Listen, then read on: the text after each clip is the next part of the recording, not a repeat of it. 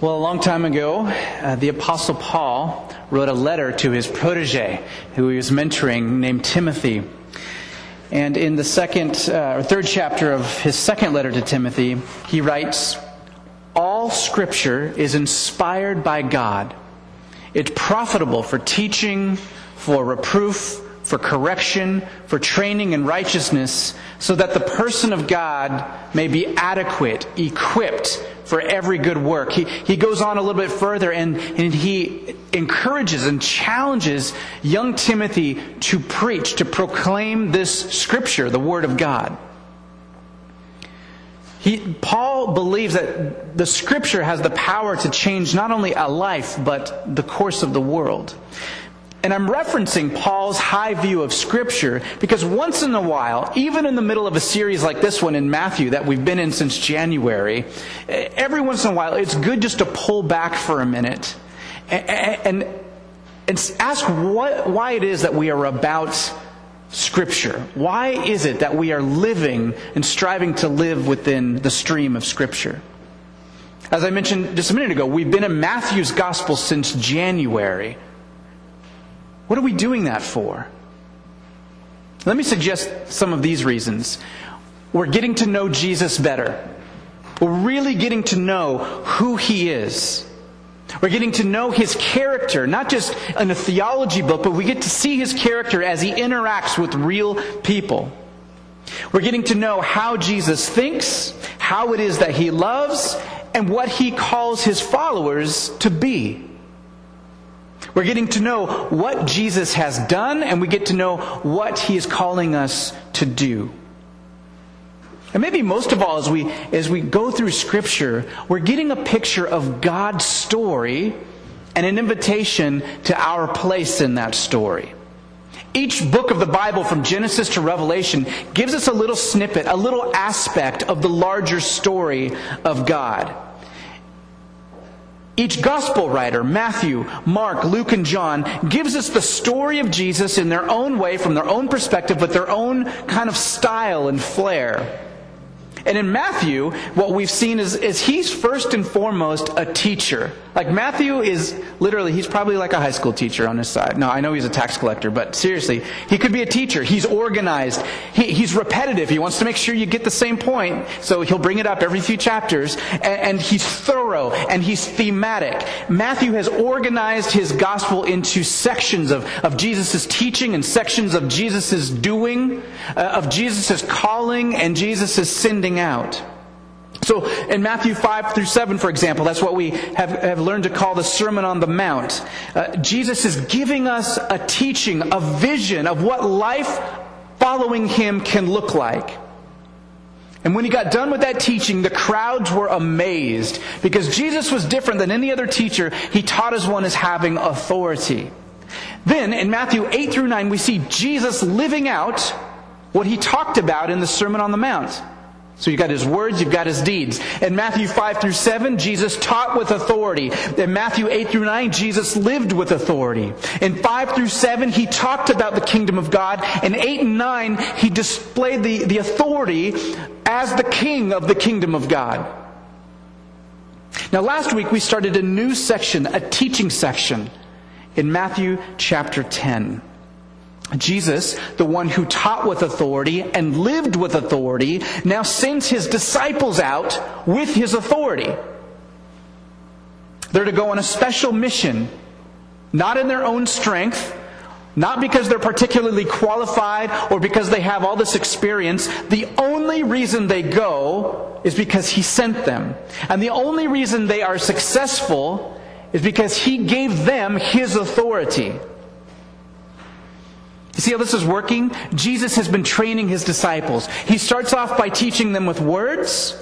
Then He takes them on a field trip in Matthew 8 and 9. He says, "Watch me." And then He sends them out to practice, to apply all the things they've observed. Last week we saw how Jesus gave His 12 disciples authority to cast out demons and to raise the dead and to heal the leper and to proclaim the good news of the kingdom. So last week we looked at what the mission was.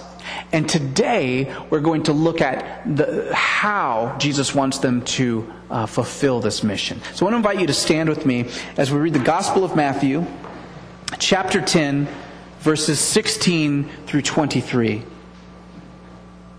So Jesus has just told them, I'm sending you out to do all these things. I'm giving you authority. And now he says, wake up. Behold, I send you out as sheep among wolves. So be shrewd as serpents and innocent as doves.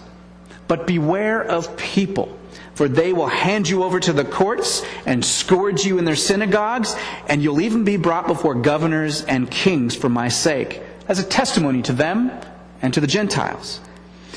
But when they hand you over, do not worry about how or what you are to say, for it will be given to you in that hour what you're to say.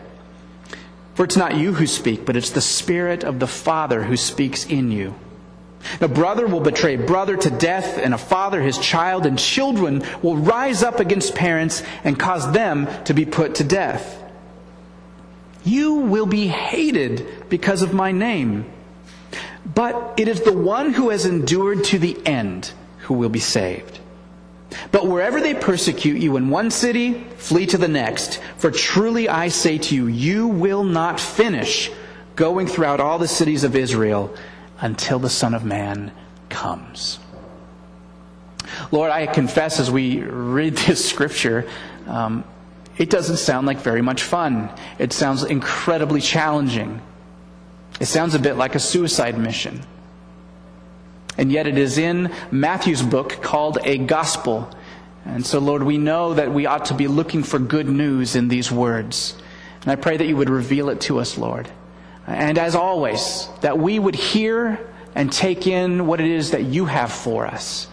Lord, that you would challenge where challenge is needed, and that you would comfort where comfort is needed. And in all ways that you would be glorified. Amen. Please be seated.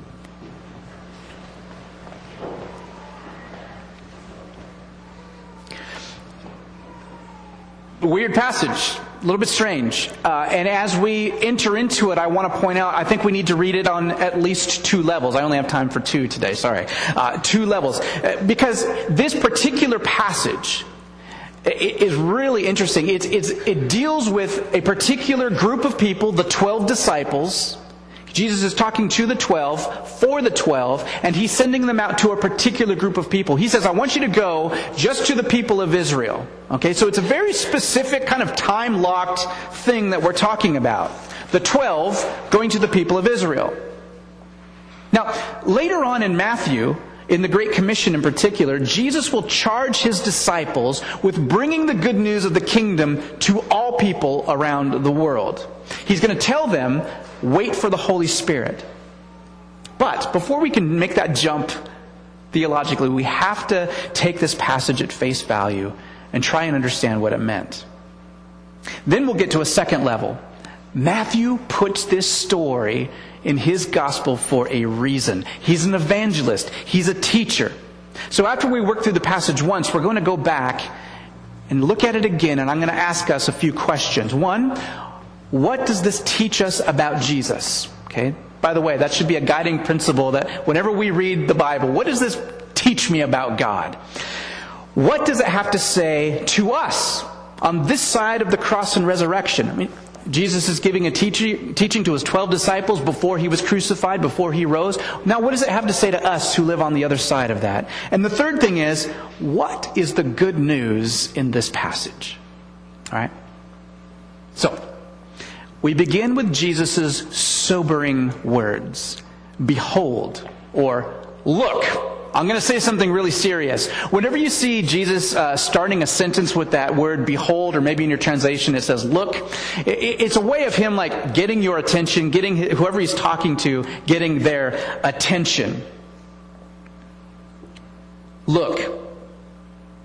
Pay attention. Now, I can see the disciples getting excited. They have just been told, even though we looked at this, the first part of this scripture last week, it's all one teaching. So imagine Jesus has just told the disciples, you've seen me do some cool stuff. I'm going to give you my authority to go out and raise the dead and cast out demons and heal the sick and proclaim the good news of the kingdom of God. All right? And I'm only sending you to your own people, a culture you understand, people with a common history, a common story. It's not like you have to go to Congo. You don't have to go anywhere else. I'm going to send you guys out with my authority to your own brothers and sisters. And at this point, if you're a teacher, you've probably lost your classroom, because if you're going to say anything else, you know that the kids or the students are like, this is so cool. Peter, where are you going? Oh, I want to go to the lake. I'm going to go up to, Capernaum, or I'm going to go to my family first. And I bet you they're chattering, blah, blah, blah, blah. This is so cool. Jesus says, listen up. I send you out as sheep among wolves. Gulp. Maybe this isn't going to be as cool as we thought. Now, the image of sheep among wolves might be lost on us. Most of us have never raised sheep. Maybe you have in a small yard or something like that, but most of us probably haven't been herders of sheep. And if you were, you would know that predators like wolves make easy work of sheep. Sheep have no defenses. They're so stupid and so defenseless, really, from wolves. And so if you're a shepherd of sheep, you would normally do anything in your power to protect them and to keep them away from wolves. But here, Jesus, who, remember, he's known as the Good Shepherd, oddly sends his 12 closest disciples into the place where wolves are. He says, you are like sheep, and I'm sending you to the wolves. Okay? Suicide mission? Well, as you probably guessed, there's more to it than that. There's more going on than meets the eye.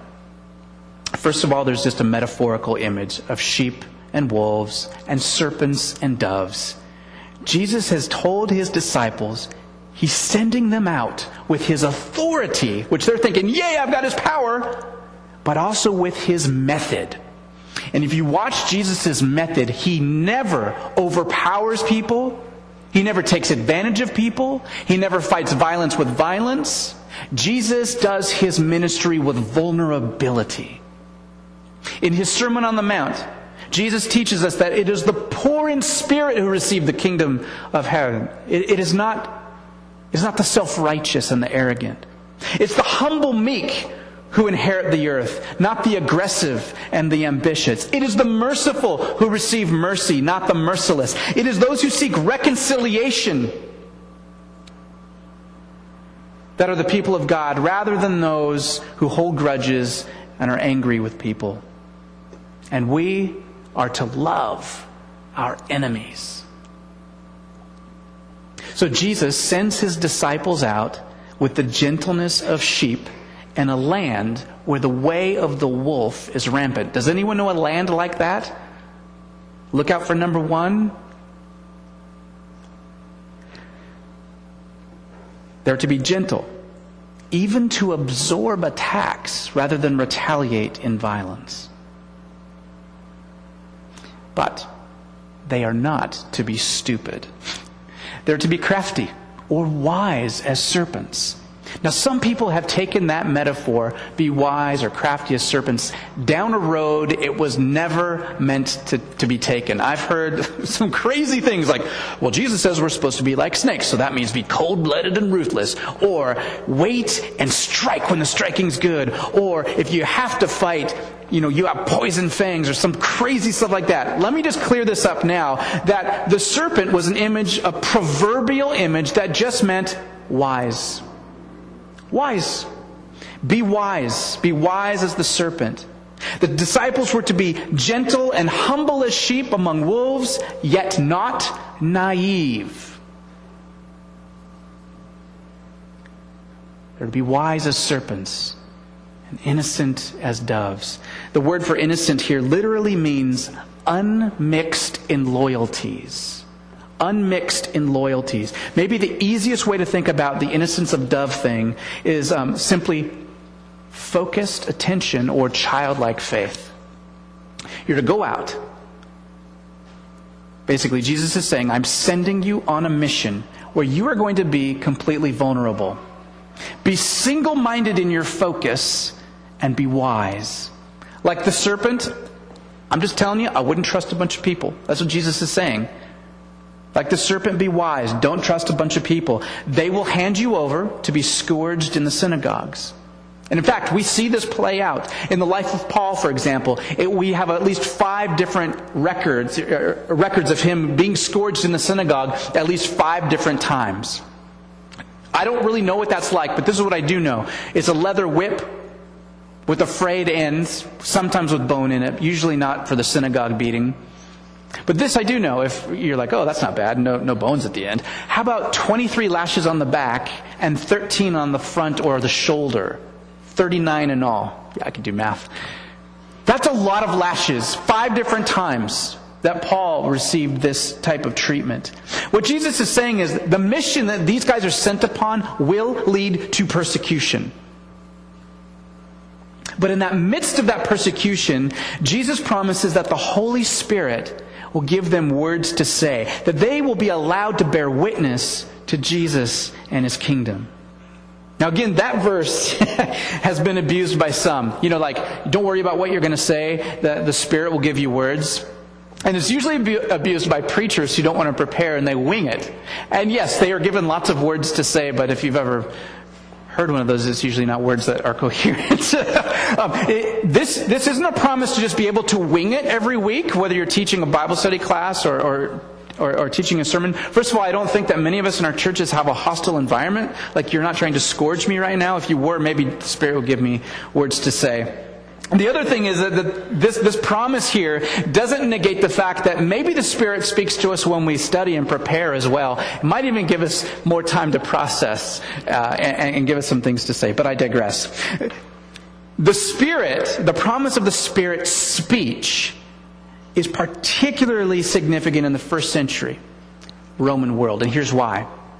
I'm trying to think of who would be really popular in our day. Like, cultural icons would be maybe sports stars or rock stars or something like that. Or that Korean guy, he just came out with a new video.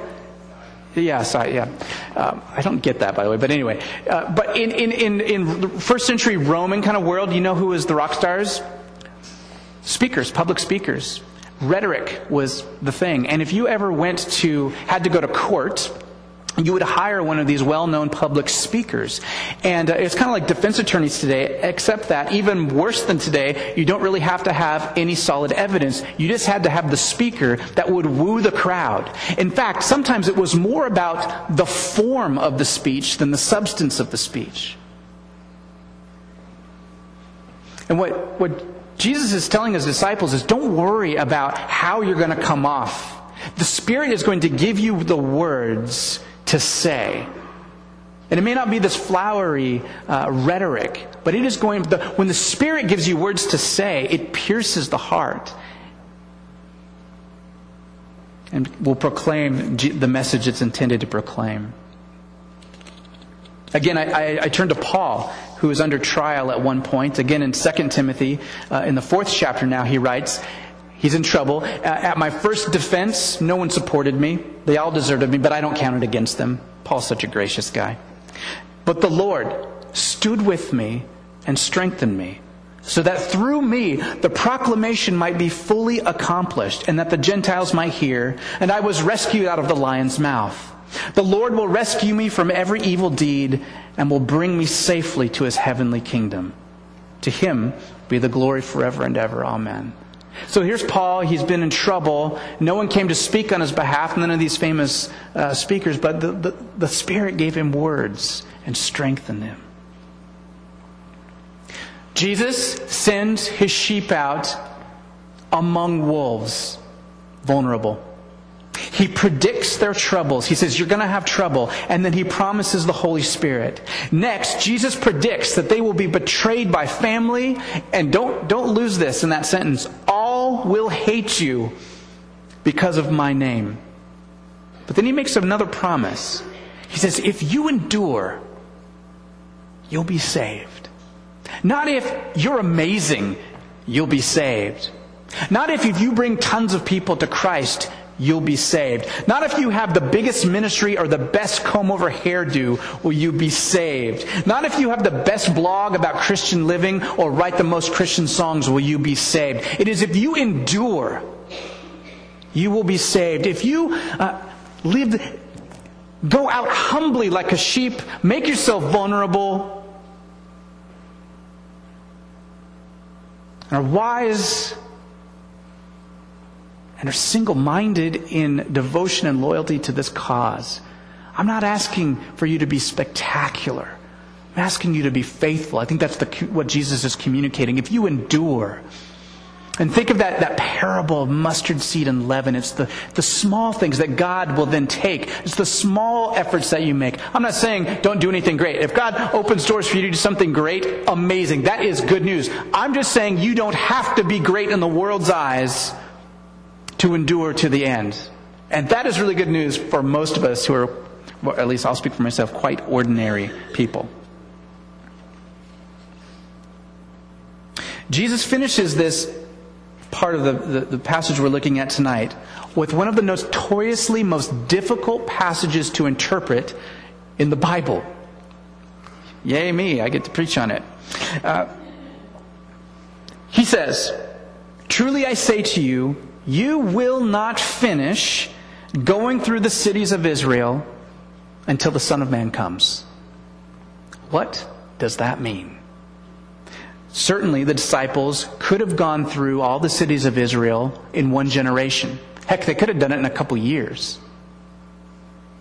Was Jesus wrong then? Did the Son of God come or not? There are at least 6 main interpretations of this passage that literal books have been written about by different scholars on these different views. I would say at least 3 of those interpretations are well within the realm of orthodoxy. I could see how any of those 3 would be good. And so first of all, I always want to encourage you as the church to think, to read it, to study it, to meditate on it. But I'm in a conundrum because I'm a preacher. And so I'm going to give you what is my best take on this, and you can take it or leave it. But this is where how I see it play out. Jesus refers to himself several times as the Son of Man. Even that statement is quite debatable where it all comes from, what he's referring to. But the prophet Daniel speaks of one as the Son of Man. In fact, Daniel is one of the main sources we have for that kind of title in the Bible. In Daniel, there's a prophecy of one like a Son of Man who would be sent by God to his people, right? So in Daniel the prophet, this God is going to send this one like a Son of Man, and he's going to be rejected by the people he goes to save. And then Daniel says that this Son of Man, after being rejected, is going to be vindicated. He's going to receive a kingdom. He's going to receive honor and glory from the Father. And then all those people who rejected him will be judged. Okay? Now, here's the thing about the Son of Man passage in Daniel. It's written from the perspective of a heavenly court. So Daniel the prophet receives this vision from God, and in the vision, Daniel is in heaven in the heavenly court. Okay, so when it says that the Son of Man will come before the throne of the Ancient of Days, that's the Father, when the Son of Man will come, he's not coming from heaven to earth, he's coming from earth to heaven. So if Daniel's writing from that heavenly perspective, then when the Son of Man comes, it doesn't mean, it's not referring to the second coming when Jesus returns to earth. It's talking about when Jesus, the Son of Man, will come to heaven to receive the kingdom from the throne of God, the Father. So when Jesus says, "You will not finish going throughout the cities of Israel on your mission before the Son of Man comes," I think he's alluding to this passage in Daniel. The Son of Man, then, that he's referring to is not coming, he's not talking about the second coming in this passage. He's talking about when he dies and when he raises from the dead, he will come before the throne of the Father and receive his kingdom. And the nation will be judged. Okay. We looked at the whole sheep among wolves thing metaphorically, meaning gentle and nonviolent. But there is another meaning I think would have been even more obvious to a first century Jewish person. In the Old Testament prophets, and in some of the teachings of the rabbis, we know that Israel thought of herself as, of course, God's chosen people among a hostile world. They thought of themselves, the language that they used was, we are sheep and the Gentiles are wolves. You catch that imagery? Israel seeing herself as sheep among a world of wolves. They thought of themselves, right, as righteous in a world of oppressors. And oftentimes in their history that was true. So think how powerful an image this is, that Jesus is now saying to 12 men, you are the sheep. And I'm sending you out to Israel, and they are the wolves.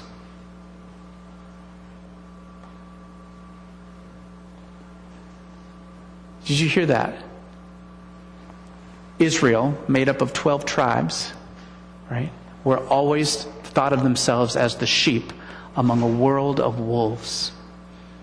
And Jesus now just happens to pick 12 as if reconstituting a new people of God. It says, you 12 are the sheep.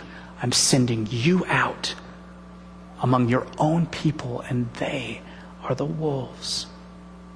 No longer is it blood that marks you out as the family of God. It's your allegiance to Jesus. No longer is it the temple where you meet the presence of God. It is in Jesus. Last week we read how for the Jewish cities who rejected the message of the kingdom, who rejected the message of Jesus, what did he say? It would be more bearable on the day of judgment for Sodom and Gomorrah than for those cities. Sodom and Gomorrah are bywords for like the most evil cities you can think of. What an offensive and powerful message. If you were one of those 12 disciples or a Jewish person reading this later on, it would at least wake you the heck up. This is truly offensive. But can you see now why Matthew included this little bit into his gospel? Matthew, the evangelist, is writing, we believe, primarily to a Jewish audience. He's trying to help his brothers and sisters see that Jesus is the Son of Man. Jesus is the Son of God. He's the fulfillment of the promises of God. He is the one you've been waiting for. Matthew is saying to his brothers and sisters that he grew up with, his brothers and sisters in the Jewish faith, he's saying, don't miss this, because don't assume that because you're born in a certain family or a certain faith or in a certain land that God is just on your side anymore. Because anyone who rejects the message that Jesus is who he says he is, rejects God. He's not pulling any punches at this point. That is just flat out. When Jesus rose from the dead, he was vindicated over Satan and his power of death. He sent his Holy Spirit on the disciples who carried out his mission among the people of Israel, telling them about the risen Lord, telling them about who Jesus is, about Jesus being the fulfillment of the Son of Man, passages of Jesus being the Messiah, of Jesus being the one they've been waiting for. And for doing that, many people did come to faith. But in doing that, the disciples were beaten. They were brought before rulers. And before those rulers, they spoke powerfully of Jesus. But eventually, in 70 AD, the Son of Man was vindicated over and above the people who rejected him. And in 70 AD, the temple fell, Jerusalem was crushed, and the center of the church moved out of Palestine and into the Gentile regions. And I guarantee you that broke the heart of God. But it was prophesied right here before it ever happened in Jesus' teaching. You will not finish this mission I'm sending you on in my spirit until I am vindicated, until I come and receive this kingdom from the Ancient of Days, from the throne of God.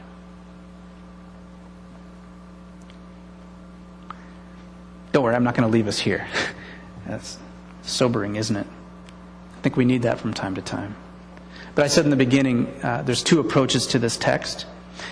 We looked at the first level and I think it's clear that Jesus' instructions are for the 12 disciples. They're for a specific set time and a set audience. And so where on earth does that leave us today? What does this teach us about Jesus? Well, we learn that Jesus is into calling you and me and people into work that actually matters. You know, God works in all kinds of mysterious ways. We probably don't see most of what Jesus does every second of every day. If you really take the theology seriously and you're not a deist, Jesus is thinking about holding your atoms together. All you need to do is stop thinking about it and you would probably just disintegrate. Like we take all these laws for physics for granted. But Jesus hasn't just created us, spun the world and said, okay, I'll see you later when I come back. Like He's actively engaged in our world. There's so many things. The fact that my medulla oblongata makes my heart beat right now. I don't have to think about that. Thank you, Lord. Right? There's just so many things that are on behind the scenes that Jesus does. But one thing we know is that Jesus loves to involve people in His work. And I don't know, maybe you have the bumper sticker that says, has a little guy peeing on the word work. I actually think that God created us to work. In the 2nd chapter of Genesis, He gives His creation work. Right? Work is dignified in God. And I think He gives us great dignity in the fact that He invites us to work. And not only just general work, but hard work. Vital work. Life and death type of work. Sometimes when I'm working with my kids in the yard, I'll kind of patronize them and give them a little something to do. That if they screw up, it's not going to hurt anything. You just go, weed over there in the pile of weeds. You're not going to accidentally pull up the tulips. But God actually involves us in work that is life and death work, that is vital, that has restorative potential. That is amazing and dignifying. And even though this text that we're looking at tonight is very specific about the 12 in this time frame, there's plenty of other places in Matthew's Gospel and other works where He calls us to universal mission. In fact, if you're here on Easter, we looked at the Great Commission. Go out and tell this to all the nations, baptizing in the name of the Father, Son, and Holy Spirit. Right? Teaching them to obey all I've commanded you. Woo! That's everybody. Important work. Second thing, and I love this one, and I hope you do too, is that this tells us that Jesus equips those He calls. When I talk with other pastors in particular and coach church planters and stuff like that, we all have these days when it's I can't do this another day. I feel so inadequate. I don't have any of the right answers. I don't know what I'm doing. I mean, this is common pastor talk. And the one thing I try and remind myself with and remind my colleagues with, and I'll remind you with because you are called as well, is that when you are called, He equips you. And you don't need to think you're all that.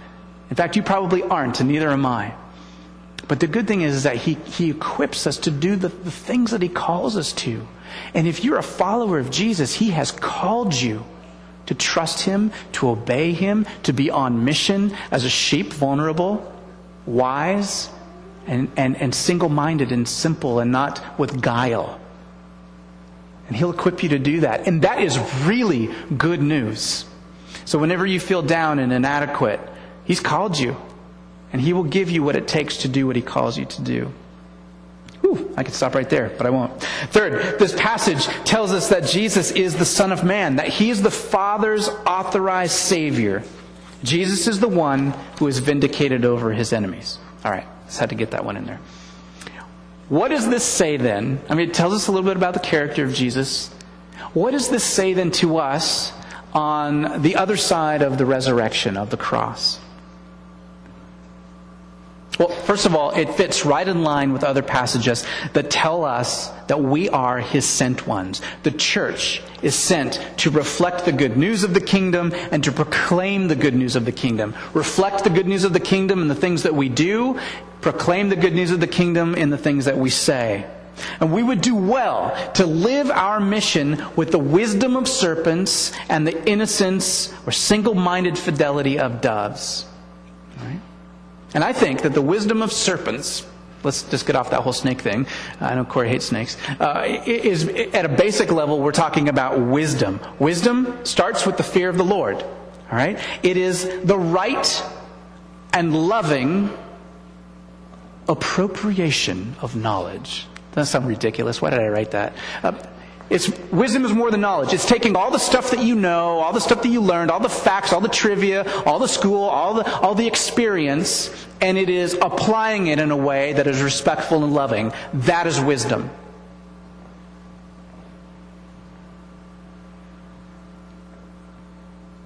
And that means, I think, that we should be culturally sensitive when we're about this mission.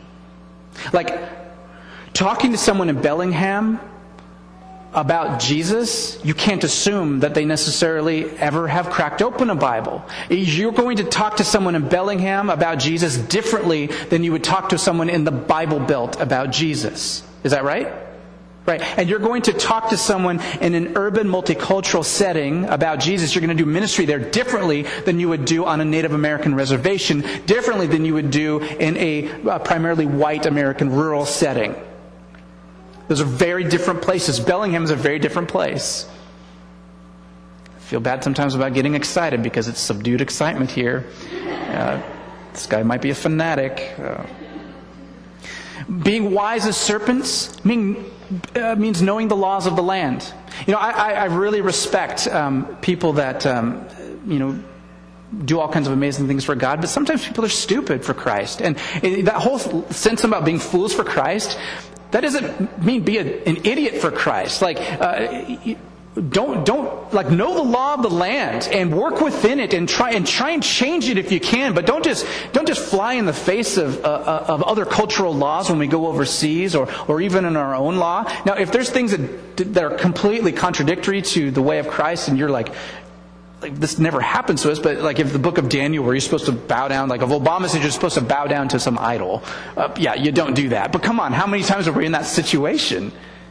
Be wise. Know the way the world works and try and change it if you can or work within it.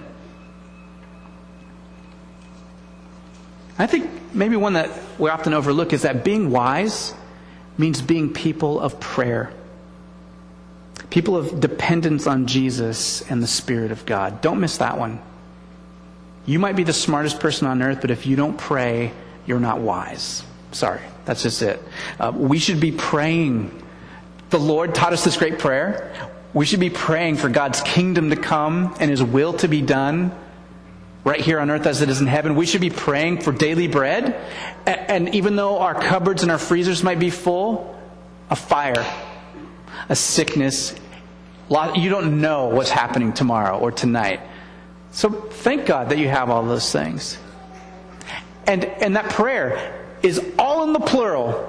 So when we pray that prayer, give us this day our daily bread, we're praying for those kids in Congo that we've been discussing and all around the world. How might we be the answer to our prayer? Those of us with abundance. That's another sermon. We're to pray for forgiveness. And we're to think about those we need to extend forgiveness to. And we are to pray for protection from the evil one.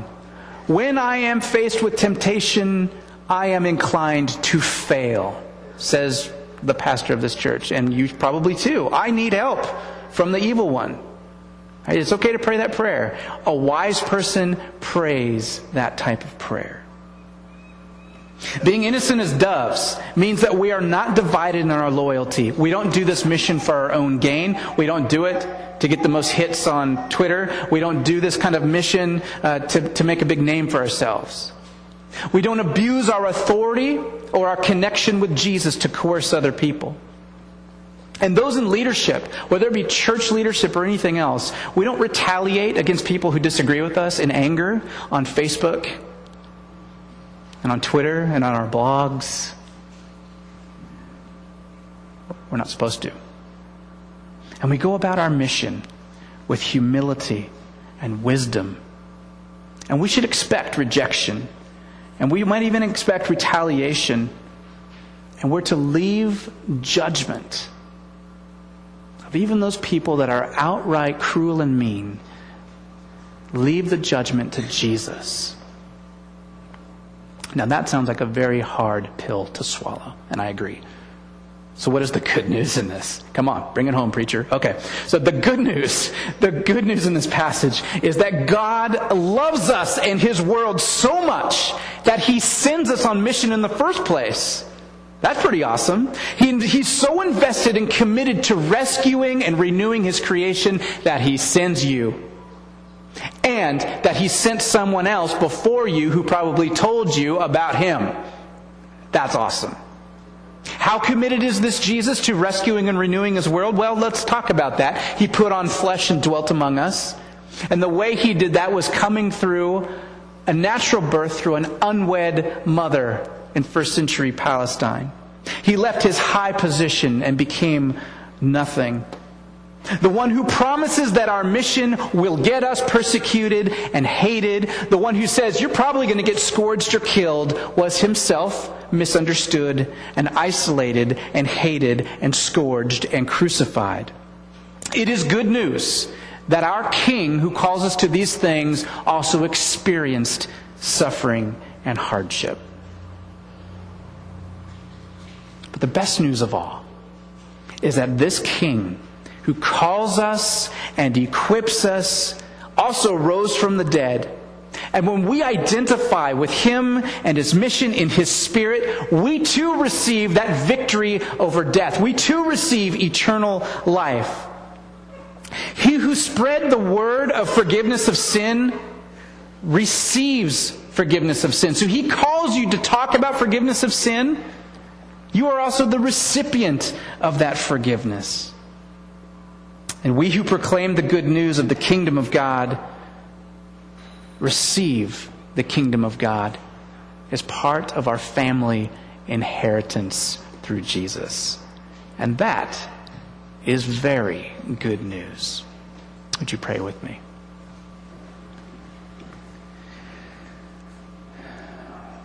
Jesus, I so appreciate that you are the kind of God, of King, of leader who you don't call us to do things that you yourself haven't done and have probably done more of and harder things.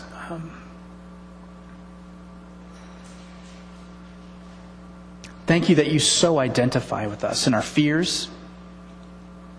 Thank you that you identify with the fact that when we are insulted or wronged, we want to fight back.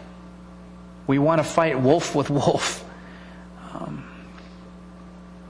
And I pray that you would help us to trust in the unseen promises, the promise of an